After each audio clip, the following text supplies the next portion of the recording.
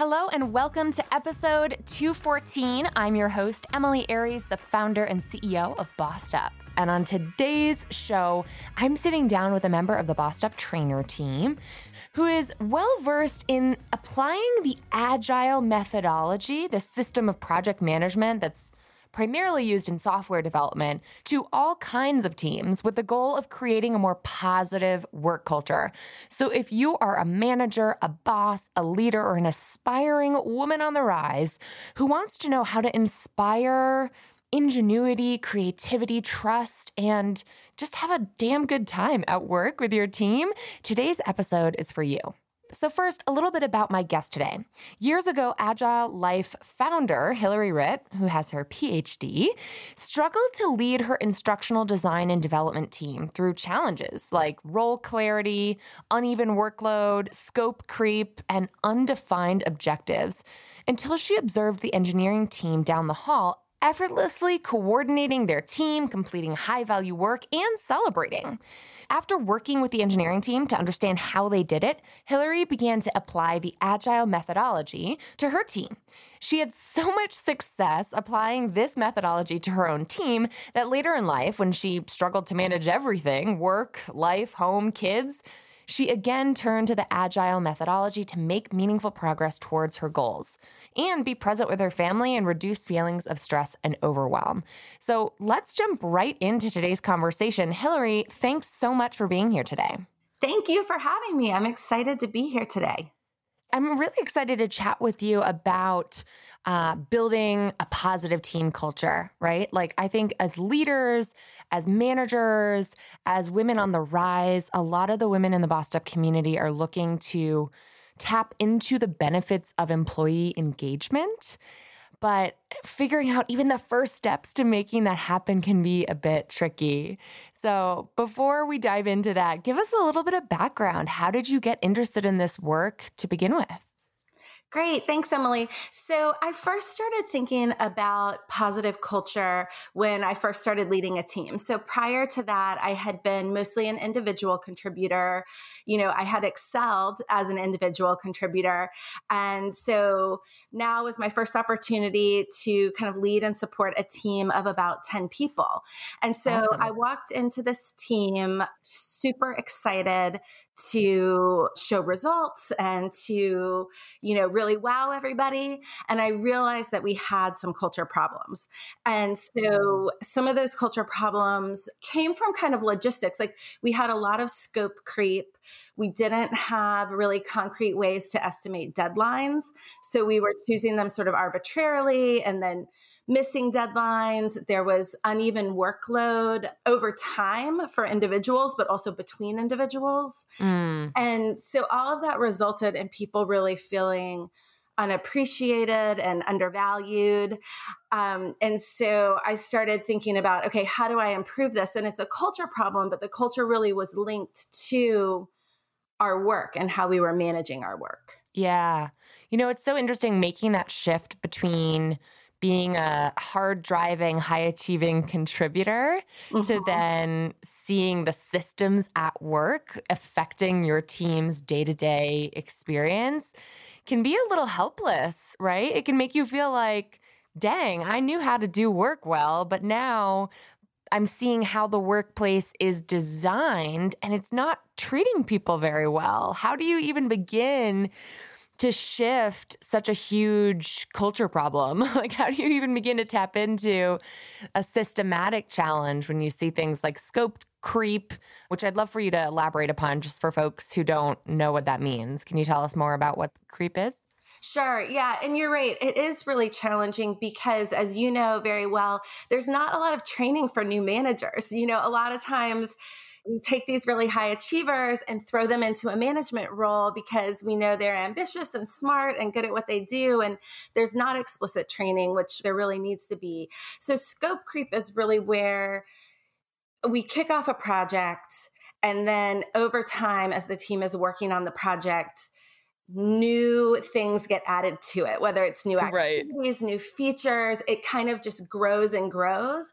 And so whatever deadline we originally put on the project kind of is meaningless because the work has just expanded beyond what we initially scoped out. Totally. And it's interesting, I've been hosting for the past few months a webinar series that I'm excited to be hosting again called What Women Managers Need to Lead. And it's all about the management skills and the leadership skills that women on the rise really need to hone. And I've been shocked how many participants say things like, if only our deadlines weren't kept secret by our management, right? The lack of clarity in roles and the inability to be pulling in the same direction as a team. There are some big structural obstacles that we're running into in the workplace. So have you seen those challenges arise in your work as well? Yeah, exactly. That was one of the things on the team that I was working with at the time that I started really kind of coming up with a systematic plan to work on positive culture was lack of role clarity, deadlines that kind of seemed very fluid. And so I started talking about it with people that I worked with, other people that were kind of my peers. And one of the people that I had some great conversations with was our software director. And he, with his team, a lot of software teams use agile methodology. And so he started explaining to me some of the, principles and values of agile methodology, how it works.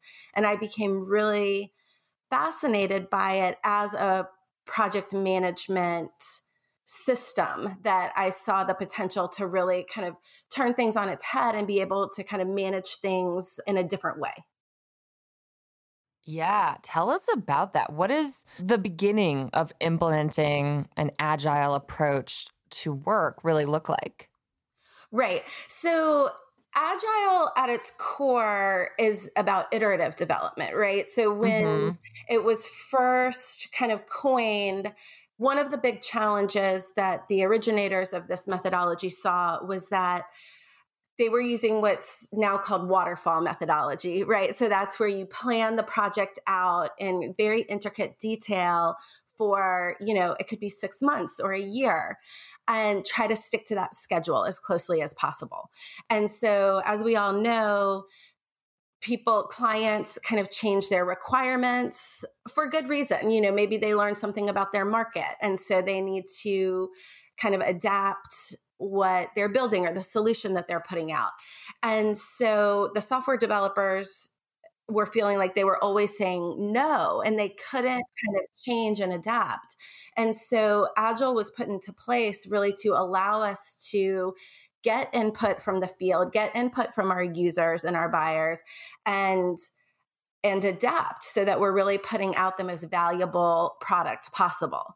And so that's what really appealed to me because, of course, we're all in whatever business we're in to serve people and to add value to the world. And so having a way to do that was also systematic and it didn't always feel like a fire for my team to put out was really appealing to me. That's interesting. I think we all know that feeling of fire drills and how unnecessary we hope that they are sometimes at work. And it's an interesting contrast between implementing that kind of system versus, employee appreciation Fridays or free lunch Tuesdays, Taco Tuesdays. You know what I mean? Like, how does it directly relate to creating a positive culture? Right. I think that's such a good question because, I think that's what a lot of organizations do when they realize they have a culture problem. They're kind of like, let's go do a 1-day retreat or let's have a picnic or bring in bagels this Friday. And all that stuff's great. Like everybody likes fun, but that doesn't fix the culture problem because when you think back to say with my team, the signs that I saw of a culture that wasn't working, it was very embedded in the work. It was the feeling of being underappreciated, undervalued that came from that scope creep, uneven workload, lack of role clarity, all of those kinds of things. And so to think we can just come in and fix that with something superficial like a pizza party, it just doesn't really work. Yeah. So, I always say changing culture really has to be embedded in the day-to-day work that we're doing, right? And so I think it's helpful to kind of think about like, okay, what are the signs of a positive work culture? Because it's not just fun, right? So, what does a positive work culture look like? And Yeah. so for me, when I think about a positive work culture, I think about trusting our teammates, trusting our leadership, transparency, right? So you talked about some people saying that they don't know when the deadlines are. Having Totally. all of that transparent is really important. Continuous improvement. So kind of that idea that we can fail and that's okay. We can take risk and learn from them and come back Hmm. stronger, being comfortable with imperfection, having those opportunities to fail. Those to me are all signs of a really positive work culture. So changing that and kind of building those characteristics up comes from how we do the day-to-day work and just our day-to-day interactions with each other. It's interesting. I can almost hear the challenge of being a frontline worker, like being an individual contributor and seeing those problems at play and not quite knowing like how to create psychological safety or how to make it okay to fail. There's a lot of workplaces that still run by the old shame and blame playbook. And obviously, I think the data is pretty clear on how much that hinders creativity, bottom line growth, employee engagement. Like we need safe identity workspaces where we can grow by taking risks. But even as a manager, especially as a middle manager or a first time manager, how can you begin to transform a culture? What are some of the steps as an individual manager to start creating that space and getting everyone pulling in the same direction? Because it's still very amorphous, somewhat intangible to me. So I wonder how you've implemented this kind of process in the past. Yeah, I think that's a great question. And there's something called I call it the agile onion. And so I know we're on a podcast, you can't see my hands, but if you can imagine like layers and the outermost layer being mindset and kind of working into values, principles, all the way to the innermost layer being tools and processes. Is this a Shrek reference? This is an onion layer reference. It reminds me of Shrek. I love it. Yeah. So what a lot of people think is like you have to start with mindset or you have to start with values, which are very amorphous. It's like, how do you change that? But what a lot of evidence shows and just personal experiences are that by switching up tools and processes, you actually can work outward to change values and principles.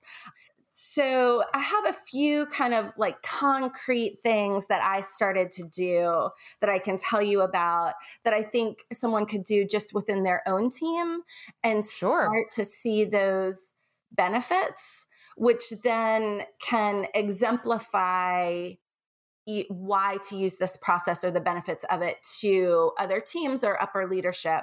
For example, one of the principles that we lived by is take it to the team. Mm. A lot of times what can happen is that, with our team, there's some kind of challenge or problem. Someone comes to, say, me as the manager or the leader of that team. And what I felt, which I think a lot of people probably feel the same thing as a new leader, is like, I need to solve this. They're bringing a problem to me and I need to solve it. And a lot of times that backfires on us because we're doing what we should be doing as leaders. We're probably more kind of strategically oriented. We might not be in the weeds. And so we're taking a lot of time to try and understand the details of this problem.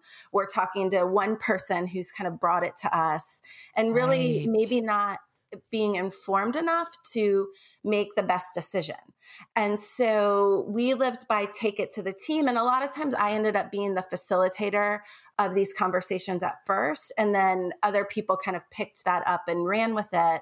Your teammates who are in the trenches with you, who know the details of this project, who are working with you, are going to be the best people to problem solve this, not your manager. And so having a manager kind of demonstrate how to take it to the team and have that problem solving conversation really builds that trust and transparency that we talked about.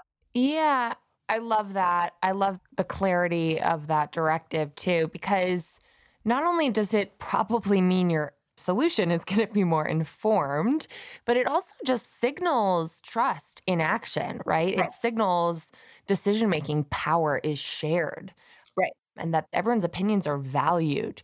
So I think just that concept of sort of putting the problem in front of you and your team instead of putting it between you and your team, like, Exactly. this is your problem, deal with it. It's more like, hey, we're sitting on the same side of the table looking at this problem together. How do we solve for this? Is a really important, like, slight but significant shift in approach.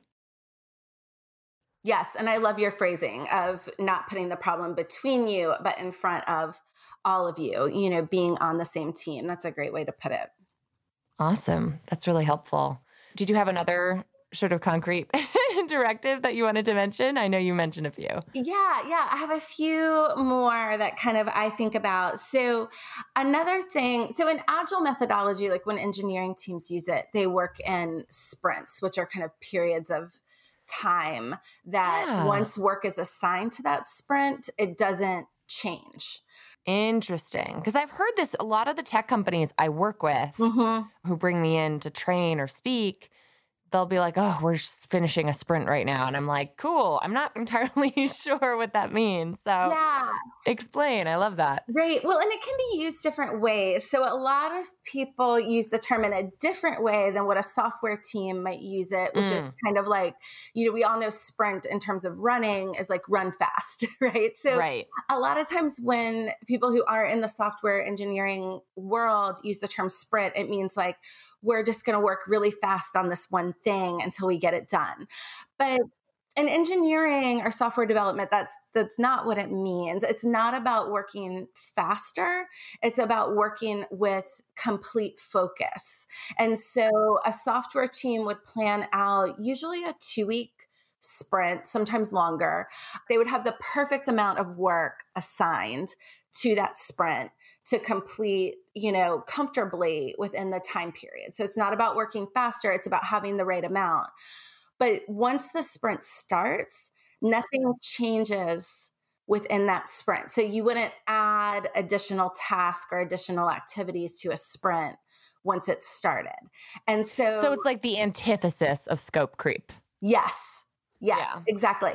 And it's great because people can get so much work done because they're not having things thrown at them last minute that and we've all had that experience where we've got our day planned out and we know what we're going to work on, and then someone comes and knocks on our door and says like, I need this by end of day, and you have to drop everything and work on something else. And that's not effective time management or productivity, but it also influences culture because people don't feel autonomy over their time. It's like someone could show up at any minute and totally, switch their gears for the day. And feeling interrupted constantly is just like a microaggression. It's annoying. People feel like their autonomy is being picked away at when that's the case. Right. Exactly. And so the idea behind a sprint, and to use this principle, you don't have to be working in sprints necessarily, but the idea is that, in a given week, say, we don't add new activity or new task to someone's plate kind of once that week has started, right? So people have some autonomy over their time. They can plan out how they work best. Like a lot of people know that like I do my best creative work in the morning. And so it's better for me to stack up emails and things like that in the afternoon. We know how we're most productive. And yet a lot of times in the workplace, we don't have the opportunity to work in the ways that we know are productive because of other people needing things from us at specific times. So the more we can have that autonomy over our time and kind of know what's on our plate for the week and stick to that, the better off we'll be. I love that. And I feel like even without completely overhauling your culture with agile design, you can incorporate sprints as just dedicated intervals of intense focus into any workplace. Like that is a perfect small step towards more respectful time management for your entire team that I think we all can learn from. Right. I mean, I think it's just being mindful that, okay, I as a manager need to think ahead about our goals and what the team needs to be working on to give them advance notice so that everyone can plan their time most effectively. And, if I'm not planning ahead, I can't support my team in planning ahead. So it's kind of a mindfulness exercise and kind of just getting ahead of it. So yes, I feel like without kind of overhauling everything, we can all start to be mindful about how frequently we're coming to people with kind of last minute requests or last minute deadlines. And a lot of times that can be alleviated. Not every time, but many times. Yeah. And how does that work for you, having implemented some of these changes and really with the goal of creating a more positive team environment? How has Agile Design worked out for the teams that you've worked with? Right. So some of the results that I saw were one, producing really high quality work. And so we saw ourselves hitting deadlines and celebrating and just getting that high quality work out there, which is, number one. Then number two, distributed leadership. So what I started to see is that it wasn't kind of me as the manager as central to everything, but that leadership could be distributed and people could be leaders for different projects or different functions or different time periods. And so that was really exciting, I think, for everyone on the team to have those opportunities to show leadership.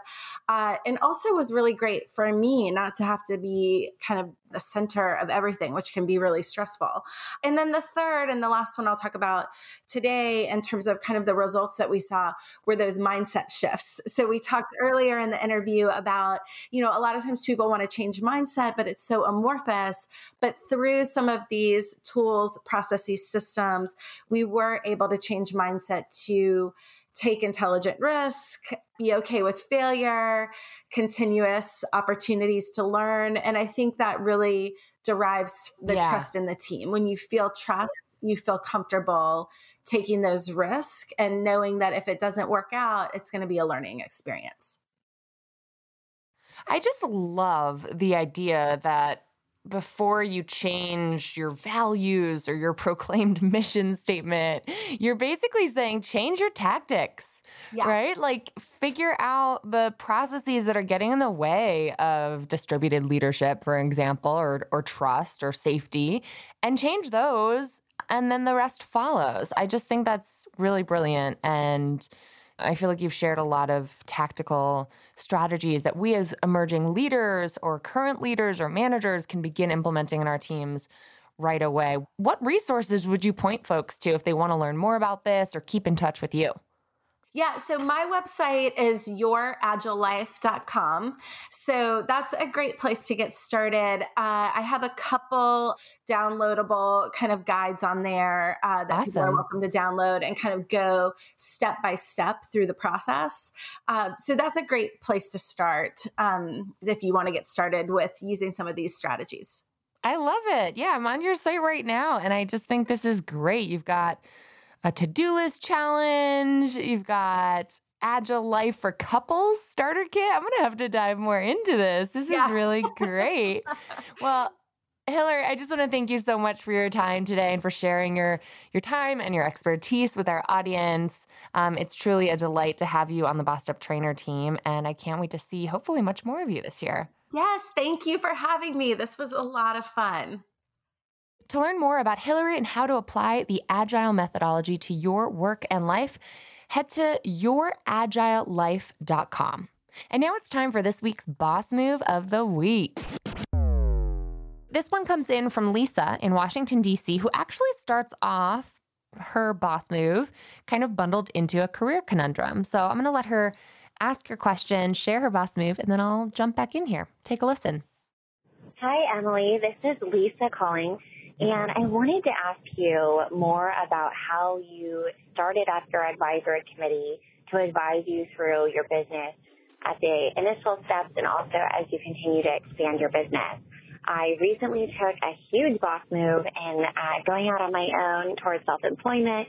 I'm, of course, totally elated and absolutely terrified. And I think that bringing together an advisory committee is a great next step to continue to advise me throughout this crazy, exciting process. So I would love to hear more about that and what is the value proposition for them doing so. Thank you so much. First of all, congrats, Lisa. Going out on your own is always a mixture of terror and thrilling excitement. And so congratulations on making this big step. I mentioned in some past episodes and also in the Bossed Up book about how I started my business at first with a co-founder, Simone, who we ended up parting ways very quickly after founding Bossed Up, basically 3 months afterwards, because it turned out we had very different visions for the company, but we wish each other the best, and I think she's awesome. But after not having a co-founder 3 months in, I was terrified. So I asked my mentors if they would serve in an advisory capacity. And you have a great point here, Lisa, which is what the hell is the value proposition for them? It's not really a strong one, if I'm being honest. I think mentorship is in many ways, it requires people who are willing to be giving and thoughtful and kind with their time and resources. But we also know that mentorship results in good career results for those mentors as well as the mentees. So honestly, I asked my existing mentors and some prospective mentors if they would be an advisor for my company. And I just formalized the role on a one-page Google document that said, here's what I am really asking of you. Can I call you and get a call back on a pretty regular basis as needed? Maybe it's once a quarter in the beginning. Maybe it's once a month in the beginning. But would you be willing to take my calls? Second is, would you be willing to join me for a once or twice a year meeting with the entire advisory board? And that was pretty much it. That was really all I was asking for. And over the years, I have called upon my mentors fewer and fewer times. But the mentors, the advisors who have served in this capacity, I think they see the value proposition as betting on someone who's younger than them to do well and then be of service to them in return. So they looked at me 10, 20, 15 years their junior and said, I think you've got something here. I'd love to be helpful. And then they know that I owe them for life. I basically will do anything for my mentors and for my advisors, which I almost use interchangeably because that's kind of how I see it. It's very interchangeable. So I'll give you an example. One of them, Anastasia Pochepsova-Ghosh, who is a professor of marketing in Arizona now at a business school down there. She and I started kind of geeking out over research together, getting to know each other. She presented at Bossed Up Bootcamp a few times, and I think that was of interest to her. You know, she wanted to be involved in the community. She was helping business school students get better at their job. She was helping companies get better at selling toothpaste, and she wanted to do something she cared about, right? So her values aligned with Bossed Up's values. So I think that was helpful and motivating for her. And now, you know, I just received an email from her last month saying, hey, I'm organizing a conference in DC about marketing as it relates to campaigns. I know you used to work in politics. Do you have anyone you think you could connect me to who might be a great speaker? And I said, oh my gosh, one of my other mentors who's a scholar at Brookings, who used to be my professor, he would be great for this. So I immediately, actually not immediately because I was on vacation in Cuba at the time, but when I was back, I connected them via email and boom, like anything and everything they ever ask of me, I will do my damnedest to deliver on. So I think that's it, right? It's just like mentorship. I think the advisory board helped formalize the structure, and it really helped me give myself some accountability because it can feel so lonely when you don't have any accountability. And it doesn't need to be huge. I think I had 5 people at first, and it grew to maybe 10. And I don't keep in touch with them as best I should, really. I should probably email them all more often, but I hope it helps you as you navigate. I hope this concept helps you as you navigate it. Keep in mind, this works differently for different folks. It is 100% about setting expectations and then exceeding them. So you design the advisory board that works best for you. You design the job description that you think is most reasonable, and ask, be unafraid, be unabashed, be unapologetic in asking for people's support. If they believe in you, if they believe in what you're trying to build, it'll be of benefit, of mutual benefit for them to be a part of it and to meet the other advisors that you're bringing together as well. So don't feel like you're begging, but ask with the confidence that you can create something awesome that they are going to want to be a part of. And best of luck. Also, if anyone says no, respect that. Like, only they can set their boundaries. You can't set boundaries for them. So if they are not down to volunteer in this capacity, no hard feelings, but don't apologize in your ask, right? And don't feel apologetic if they draw that boundary with you. That is perfectly within their right to do. So congratulations again on taking the leap. I hope this is helpful in a little mini part of the pod, a mini pod within a pod. And thank you for calling in your conundrum and your boss move. It inspires so many others to do the same. If you have a boss move to share, call it in now at the Bossed Up Podcast hotline, 910-668-BOSS or 2677. As always, we want to encourage women like you to share their own come-up story, because you never know who you're inspiring to do the same when you make your voice heard in this way. And it also just shifts gender norms around women talking positively about themselves. So, and if you haven't already, make sure to join us in the Bossed Up Courage community on Facebook. It's been called the best place on Facebook by more than one member, and it's really a beautiful space where women continue to lift as we climb. Until next time, keep bossing in pursuit of your purpose, and together we'll lift as we climb.